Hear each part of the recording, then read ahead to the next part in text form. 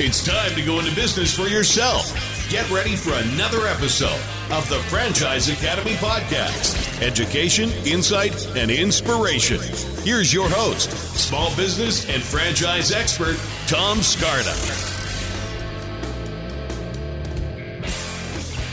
This is the Franchise Academy Podcast, and we have a great guest today. I'm very excited to have Josh Cohen speaking with us. If you've ever listened to us or watched us on YouTube before, you know that the Franchise Academy is a service that helps people understand the franchise world. So we usually work with folks and help people who are, frustrated with their career and they want to make a change. Other people I work with want to diversify their investments. Other people are just kind of they get laid off from corporate America, whether it's the first time or the fifth time. After a while, that gets tiring and they want to control their own destiny through franchise ownership. So I hope people understand the whole scope of franchising and really what would be good, the pros and cons. Franchising is not for everyone. And so I hope people not make mistakes in choosing a business. And we work with companies throughout the country that are, some of them are new and have only 25 franchisees, and some of them are, old franchises that the name of, and they have hundreds and hundreds and sometimes thousands of franchisees across the globe. So we try to figure out what's the best fit. And for this podcast, I'm excited because this is a really unique opportunity. And so I have Josh Cohen with us, who is the CEO and founder of a company called Junkluggers. Junkluggers, and I have the bio here. I just have to say that what I like about it is this is a purpose-driven business, which is my mantra as in what I do. And Josh is really passionate and an entrepreneur building a national franchise system, one franchise at a time. And he's committed to sustainability, which is awesome. So it's a sustainable business that directly enhances lives, communities, and the environment in which their franchisees operate across the country. So I want to welcome Josh. Hello. Hey, Tom. Thanks for having me. It's great to be here. This is fantastic. Thanks for coming on and giving us your time. And I can't wait to hear some of your stories and some nuggets you'll share with the listeners. So this is really cool. Me too. I'm ready. Let's do it. Yeah, cool. So where are you located? We just relocated, actually. We're in Seymour, Connecticut. Seymour, Connecticut. Where is that in relation to Hartford? It's probably an hour south of Hartford, okay. And we're up here in the hills surrounded by beautiful trees and grass, and we're in the mountains. It's the mountains of Connecticut. It's beautiful. Mm-hmm. Yeah, that is awesome. It's just across the state line from kind of where I am. I'm in the mountains of New York State, mm-hmm. So you can't really tell the difference.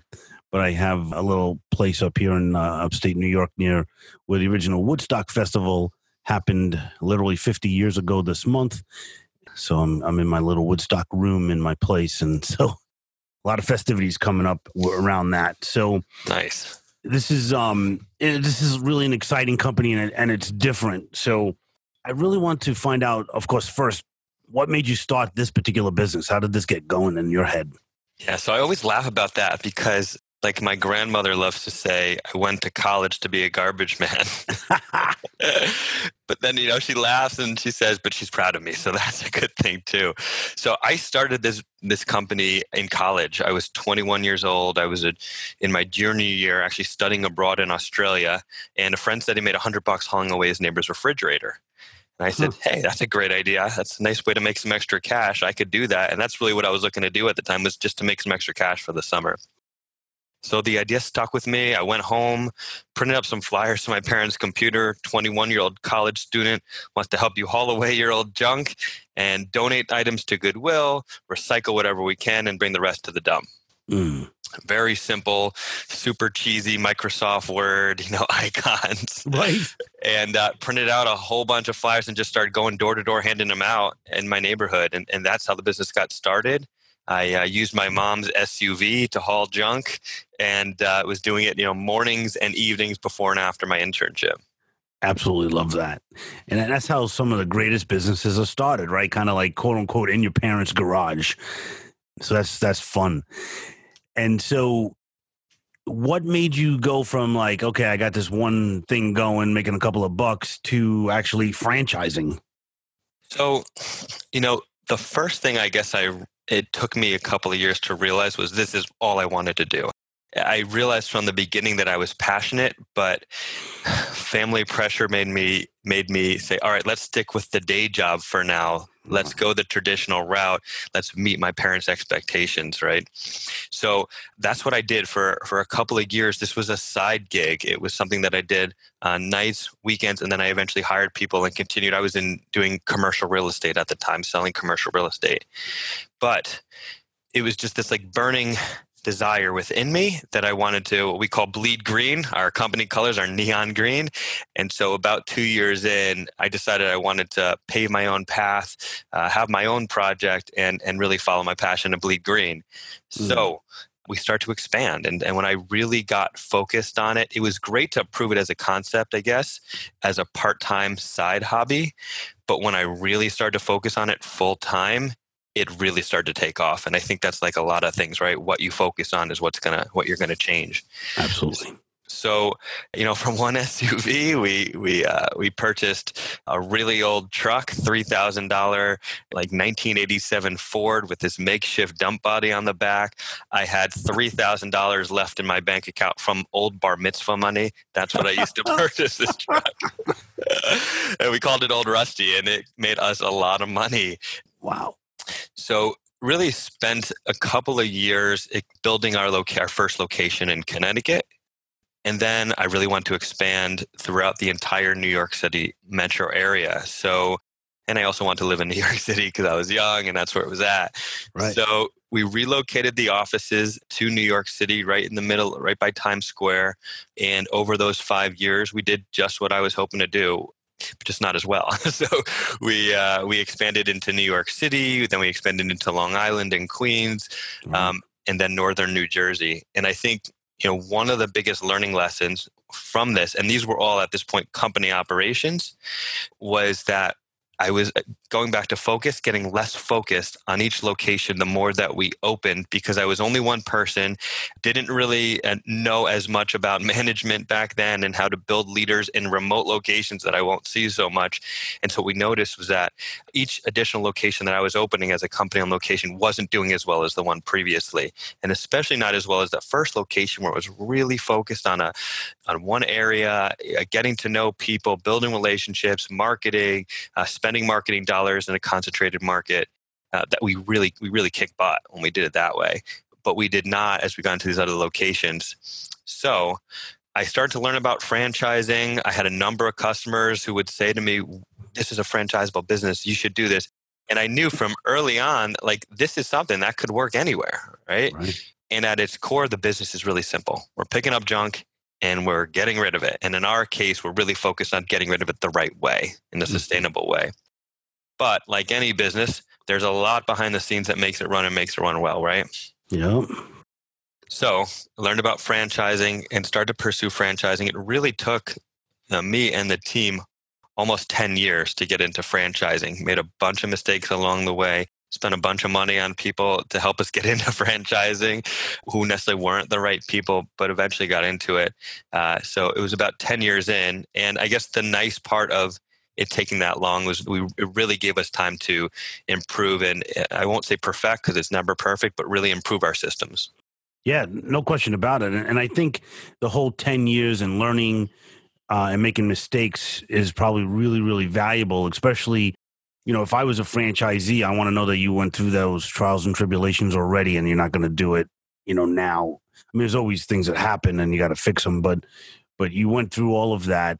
And I just wanted to, I don't know if you could really pinpoint this, but as you're trying to franchise your business and you said you got involved with one or two people or companies that, they kind of like took your money maybe and really didn't do anything for you. What signs to watch out for if somebody's going to, because there's people on this that are listening to this that are going to franchise their business.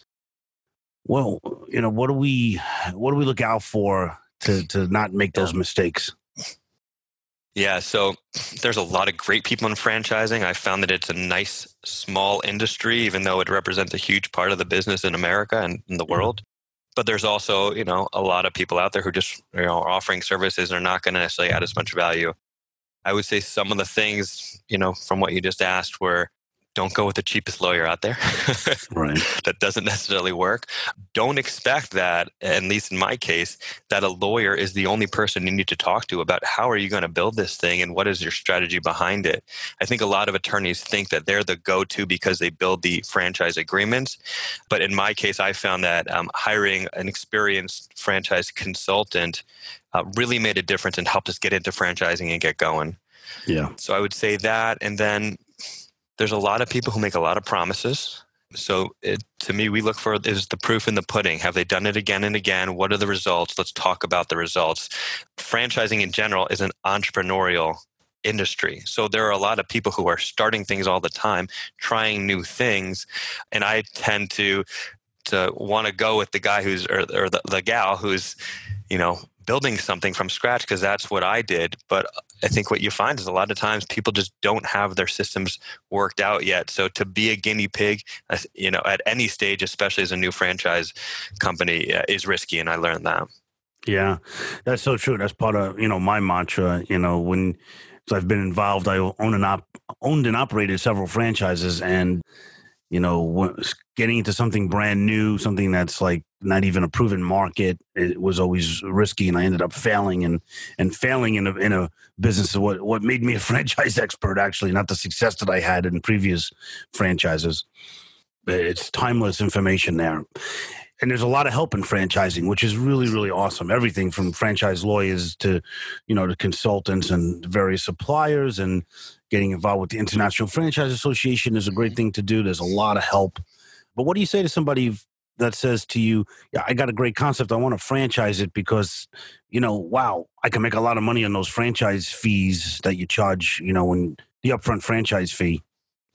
So a couple of things. And my position on this has actually changed because of an experience with another franchisor based in Long Island. So what I used to say was take more time, really develop the model, make sure it's right, build your team.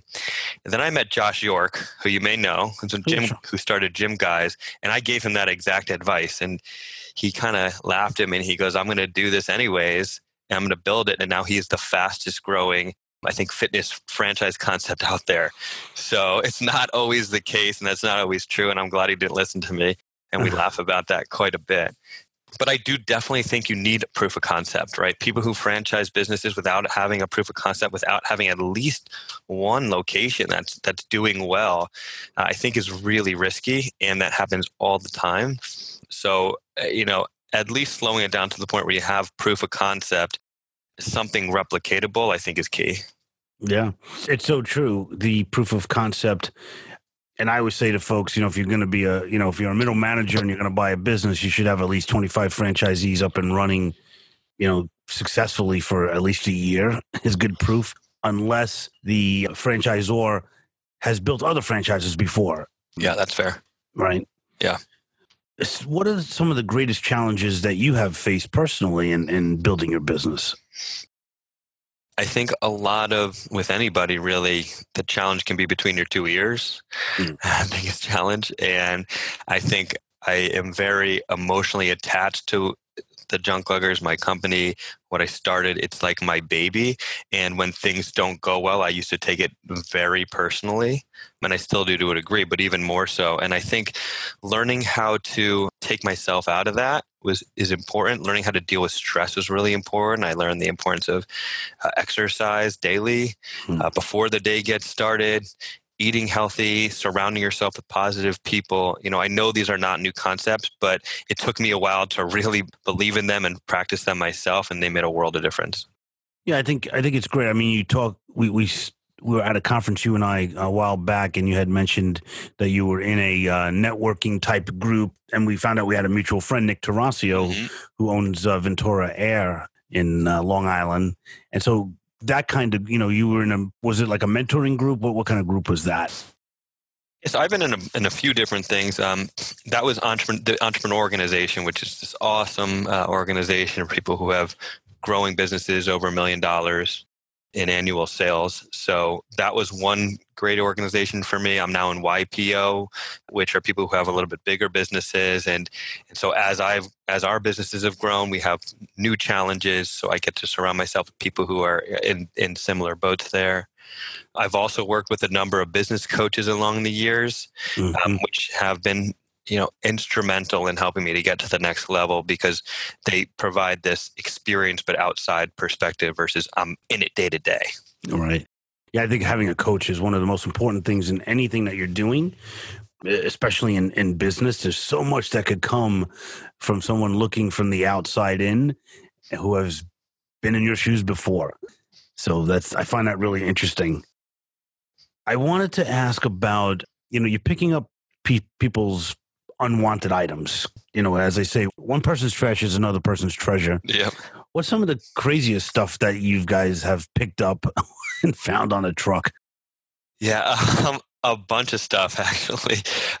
One of the coolest things was we hauled away a pretty new Harley Davidson.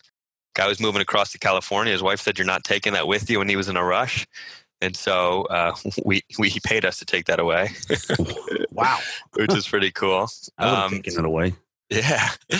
We took away a truck full of naked mannequins. We got some looks as we were unloading that. We've taken away a number of live animals that have been left over at somebody's home, or they're just like, "I'm not taking this, you take it," or they're staying behind, including we've taken a chicken. One of our guys brought home a pet snake. We actually saved a whole litter of kittens from being going into the landfill and being, murdered. Cats, dogs, so a bunch of animals. Wow. And then I think one of the most interesting things that we found, and it's also based on the timing of when we found it, was we actually picked up a human skull once, assuming it was fake, it was a prop or something. We brought it to the dump. And we go back a little bit later, and there are police cars everywhere. Oh, my God. And they were questioning us, what happened here, all this stuff. It turns out it was something that somebody had ordered online through some rogue website where you can get these. But it happened to be on Halloween that we found this, even though it wasn't a prank. So it made the evening news that night, a bunch of news stations. Oh, wow. That's hysterical and crazy and scary all at the same time. Yep, for sure. Wow. That's amazing. And it makes business interesting. So if a lot of times people feel like, oh, I don't want to buy a franchise because, I'm going to be stuck in the store 60, 70 hours a week. And, and it's just a pain in the butt. But this is like way different. Like a day in the life of a Junklugger franchisee, you're not in the office, right? I mean, No. What does that look like? Yeah. So, and ideally you're not on a truck either, at least for very long after you start. So I would say for the staff that work on a truck, people may have this assumption that who wants to work on a junk truck? But a lot of the people who work on a trucks will love it because every day is different. They're meeting different types of customers, going into all kinds of homes or businesses and seeing all kinds of crazy stuff and building relationships with customers. That's such an important part of what we do while we're doing it because it's not just junk we're hauling away a lot of times. It's things that are sentimental to people, have a lot of memory. You're going into their home, you're taking stuff out they've had for a long time. So they want to see that you care. A lot of times they want to tell you the history of it. That happens more than you can imagine. Yeah. Including starting with my very first job, which is how I really fell in love with this business. And they want to see also, and really how we stand out from our competition. They love to see that we are doing what we can so their memories are not tossed in the trash. Right. So what's that first story that made you fall in love? So my very first job was for an elderly woman in my neighborhood. I had knocked on her door, handed her one of those flyers I told you about. And it turned out that her husband of 35 years had just passed away. And her kids had moved out. They were fully grown and she had a full house full of stuff. And she said, all right, my husband passed away. I need to move on. I want to downsize. So at that point, I was using my mom's SUV. I was going 6 a.m. in the morning until my internship started. And what happened was I was going into her basement. That's where we started. I was hauling out boxes. Every single box I was hauling out, she was giving me the history behind. She was walking with me to my truck, telling me where it came from, what it meant to her. Why doesn't her son want this anymore? Stuff like that. And we built a really nice relationship. And I could tell I wasn't just a junk guy to her. I was like a therapist to her.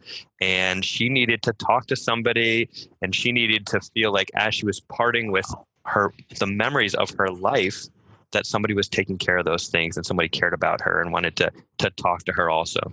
So that was so key for me in my career here. That is really amazing and unexpected in this kind of business. Makes sense when you explain it. It's so much more than hauling trash. And then there's the whole sustainable piece, which adds, to the whole altruistic feel, in my opinion, anyway. So what does that mean exactly? You're trying to get rid of things consciously. So that means you're just not dumping an old computer into the dump, but Right. There's other things that could be done. Is that what that means? Yeah. So, we consider ourselves the leader in sustainable junk removal. And we may not be the biggest company yet, but we are leading the charge when it comes to taking away people's stuff and disposing of them in the most environmentally friendly way. And so what that means for us is, well, first of all, we take away a ton of furniture, old furniture. A lot of that stuff is maybe older and dated, but quality, solid wood, American made, doesn't need to be thrown in the trash. And so what we want to do as much as possible is create this circular ecosystem or be a part of this new movement of not just buying new things and throwing away and buying more things and throwing them away. So we started with donating. So donating a lot of stuff directly to donation centers, not only like Goodwill, Salvation Army, Habitat for Humanity, great organizations in their own rights, but also local charities, local religious centers. We find people who have specific needs. We donated a piano, I think I told you about this, Tom, to a shelter for people who have HIV. And the story that we got back from that was we got a picture of everybody huddled around the piano singing. And these are people who, a lot of them are in really tough times, and it brought joy to their world. And how fulfilling is that, right? So in junk, it is easy to load up a truck, push a button, you see the back go up, and everything goes right into the landfill, the dump. It's so easy to do that. It takes a lot more work to do what we do. So we've really built this culture, and that's what it takes. It takes a culture. It doesn't just take putting some marketing materials on a website that we donate or recycle, because you've got to get full buy-in from your team if you're going to get other people to go through these efforts. So we've built a culture around donating, recycling, and now upcycling. And so if I can briefly explain what that means. Oh, no, I'm not going to allow you to do that. Of course, please. Yeah, I don't want to do all the talking here. So a few years ago, for a while, we had started to feel the pain of donation centers getting pickier, being selective with what they would take, not taking something because there's a scratch on it, or just simply because they're full. It happens all the time.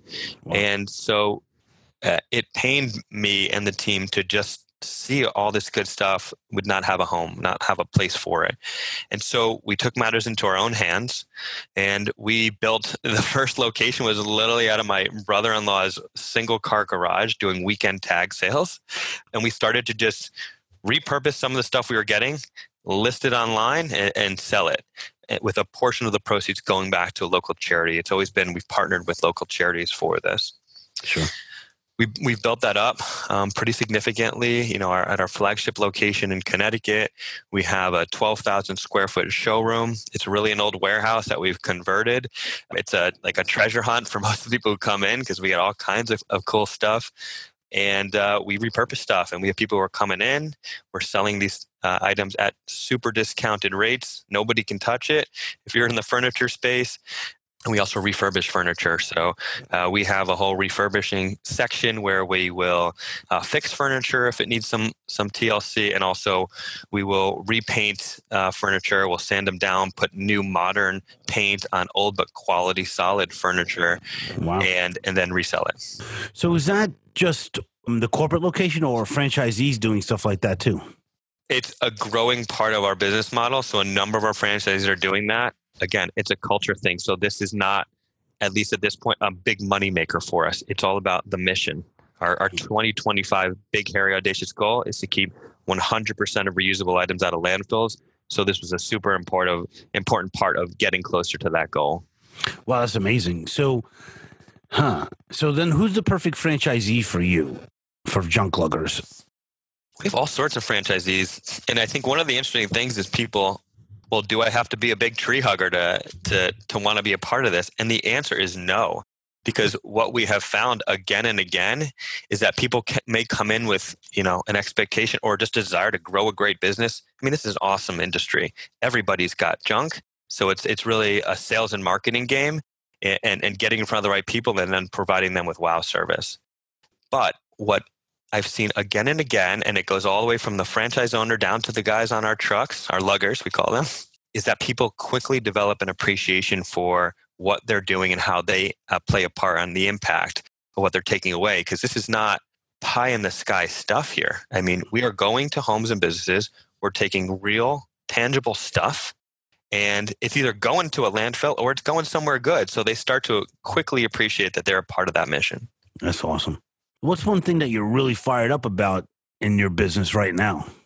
Yeah. So, and I was prepping for this interview. I would say this is both the thing I'm most fired up about and what's been creating a lot of aha moments for me. Right. Mm-hmm.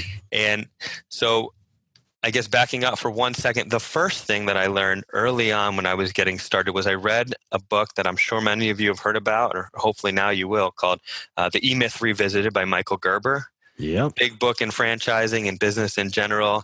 It taught me the simple concept of you got to either work in your business or on your business. And if you want to grow and scale your business, you got to be working more on it than in it. Mm-hmm. All right. So that was a big thing for me. And then about 18 months ago, I met someone named Larry Janeski, who's the founder of Contractor Nation.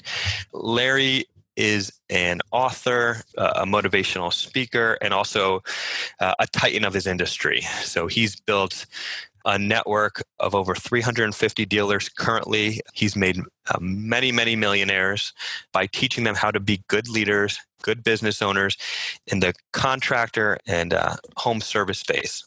So I really connected with Larry. I had to hunt him down because he's a busy guy, and that's what I did. But eventually we connected. He asked me to bring him a sandwich. I brought him a turkey sandwich to his campus here in Seymour, where we are today. Oh, wow. And so just recently, I partnered with Larry. He became my business partner in Junkluggers to help us grow.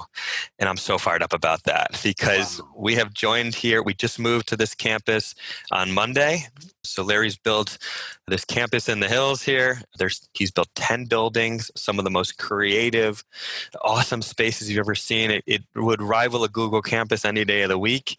Wow. We took over our own building, so we got our Junklugger building. We're still, our core team, but now we have 175 people who are additionally there to support us, and as we conquest across the country and across the world. That's amazing. So they really excel at sales and marketing, building great leaders. They have an incredible culture. The last 6 years, they were ranked as one of the top employers in Connecticut. And then the other thing was Larry, over the last few years, has developed something called the School of Entrepreneurship for contractors.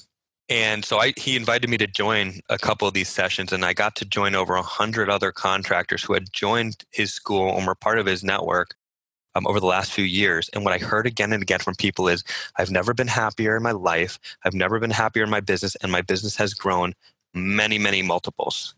I heard again and again people saying, I came in, I was doing $300,000 a year, $500,000 a year, $1 million in business.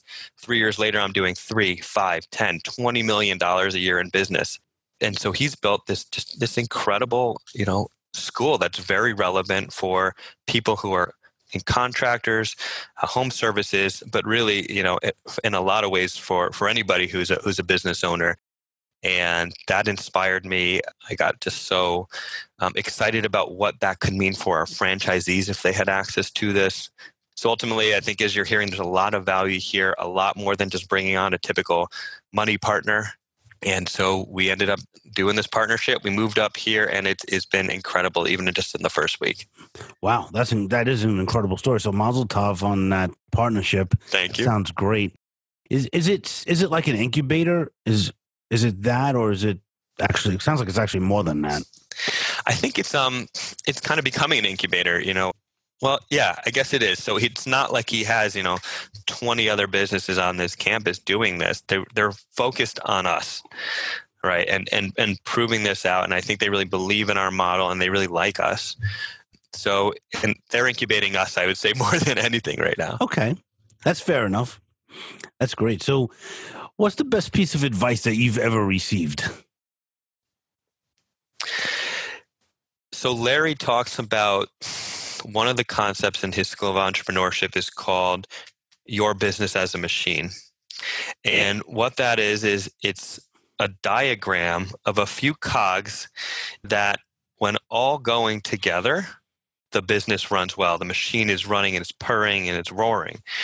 But if one of those cogs is not doing so well, then it slows down the whole machine.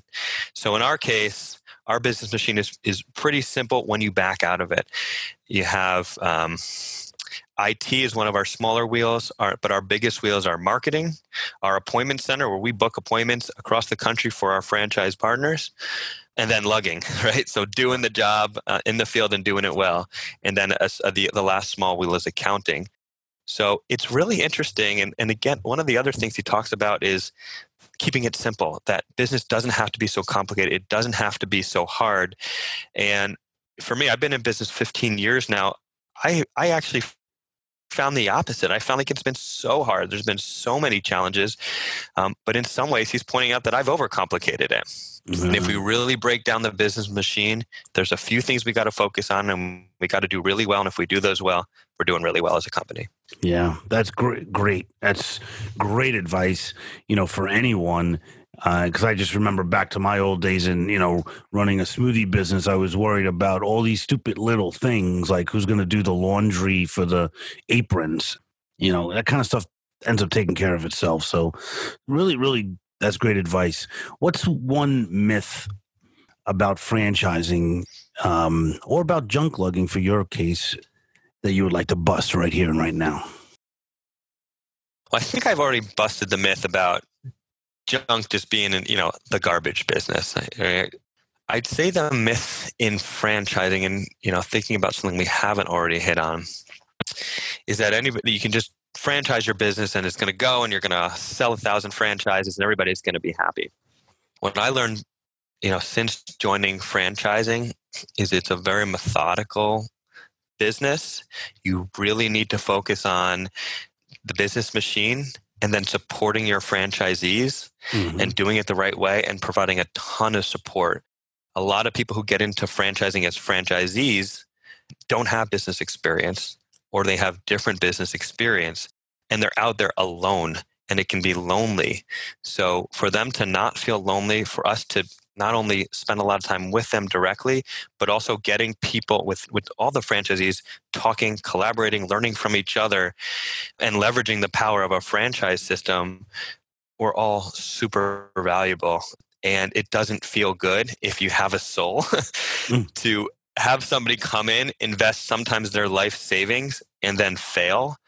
So we have also learned the valuable lesson of not only best practices for supporting franchisees, but best practices around managing their expectations before they even start. And I think I learned that the hard way. And we had our first year, we brought on 5 franchisees. 2 of them failed miserably.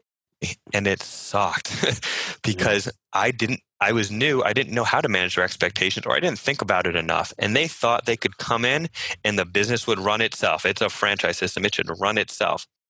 That's just not the case. It's still a small business and you still got to run it. You got to be out there building relationships and making sure that your people in the truck are doing a good job. So while it's not complicated, you got to work it for it to work.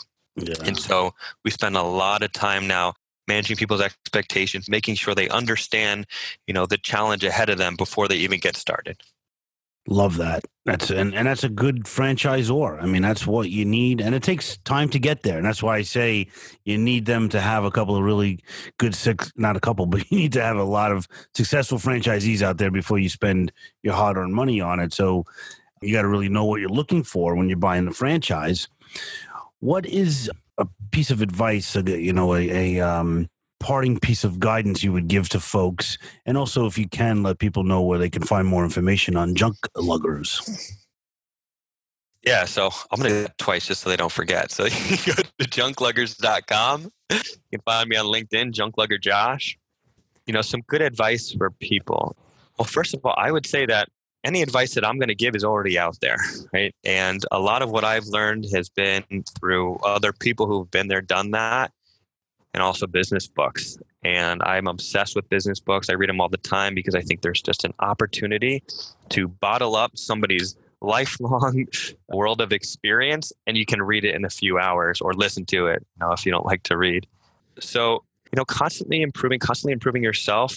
And if you're not doing those things, then you're just going to be stuck in your own head, and you're going to be stuck in your own world. And the opportunity to learn from others opens up your world. Right. It makes you see that there is so much more out there, and you can be thinking about things so much differently to get to the next level. And it seems that people that are really successful are so willing to share their knowledge and experience. But like you said, like with Larry, you had to be persistent and tenacious. And that's what it takes to be a good business owner. And if you don't have that, then you probably should just stick with a 9-to-5 job. Yep. Or learn. You can figure it out, because I did. I was a government worker, and I figured out how to. Really? Hell yeah! I was a subway conductor before I got into franchising. Wow, I didn't know that. Oh, you didn't know that? No. Now you're I was the guy. I was opening and closing doors on the N and the D trains out of Coney Island. Wow. Yeah. It's a great story. Yeah, I did that for 13 years. It's funny. And then one day a guy said to me, "Hey, kid, it's a great job because you'll always have a shirt on your back." He said, "It'll never be a silk shirt, but you'll always have a shirt." I was like, that sounds like mediocrity to me. Wow. And that's good for a lot of people. Sometimes people just need that steady flow. Get your cash, you get your paycheck every 2 weeks, and that's it. But I knew I wanted more. And I looked around to figure out who is wearing the, metaphorical silk shirts, and it was business owners for the most part. Yeah. So that was my impetus for getting into business. Well, it's fun. Larry, he's created a bunch of, motivational CDs and audio. One of them is called Invictus. I love this. I listen to it almost every day because it gets me pumped up. And one of the tracks is called Talent. And it talks about everybody has talent, different talents. And some people waste those talents, and some people use those talents and develop from them. So I truly believe everybody has talents, whether you're going to be a business owner, you're going to be somebody who's important within a business, but use them, grow them, develop them, and recognize them. Yeah. Amen to that. Well, Josh, I want to thank you, and thank you for your time. Thank you. Thank you for the great work you guys are doing across the country with Junkluggers, more than just hauling trash. It's really awesome. Very enlightening to me as a franchise consultant. I'm glad that I got to hear the story. It's the kind of stories that we don't get to hear when we're, at these conferences, kind of just, high-fiving in the hallway going from session to session. So, right.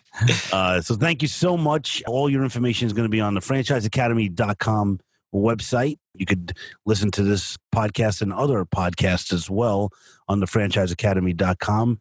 Josh, thanks so much, and look forward to seeing you again soon. Thank you. It was a lot of fun. All right. Thank you, my friend. Be well. Bye. This has been another episode of the Franchise Academy Podcast. For more info, go to our website, thefranchiseacademypodcast.com. Remember to subscribe to Tom Scarda's YouTube channel for educational videos on franchising, education, insight, and inspiration.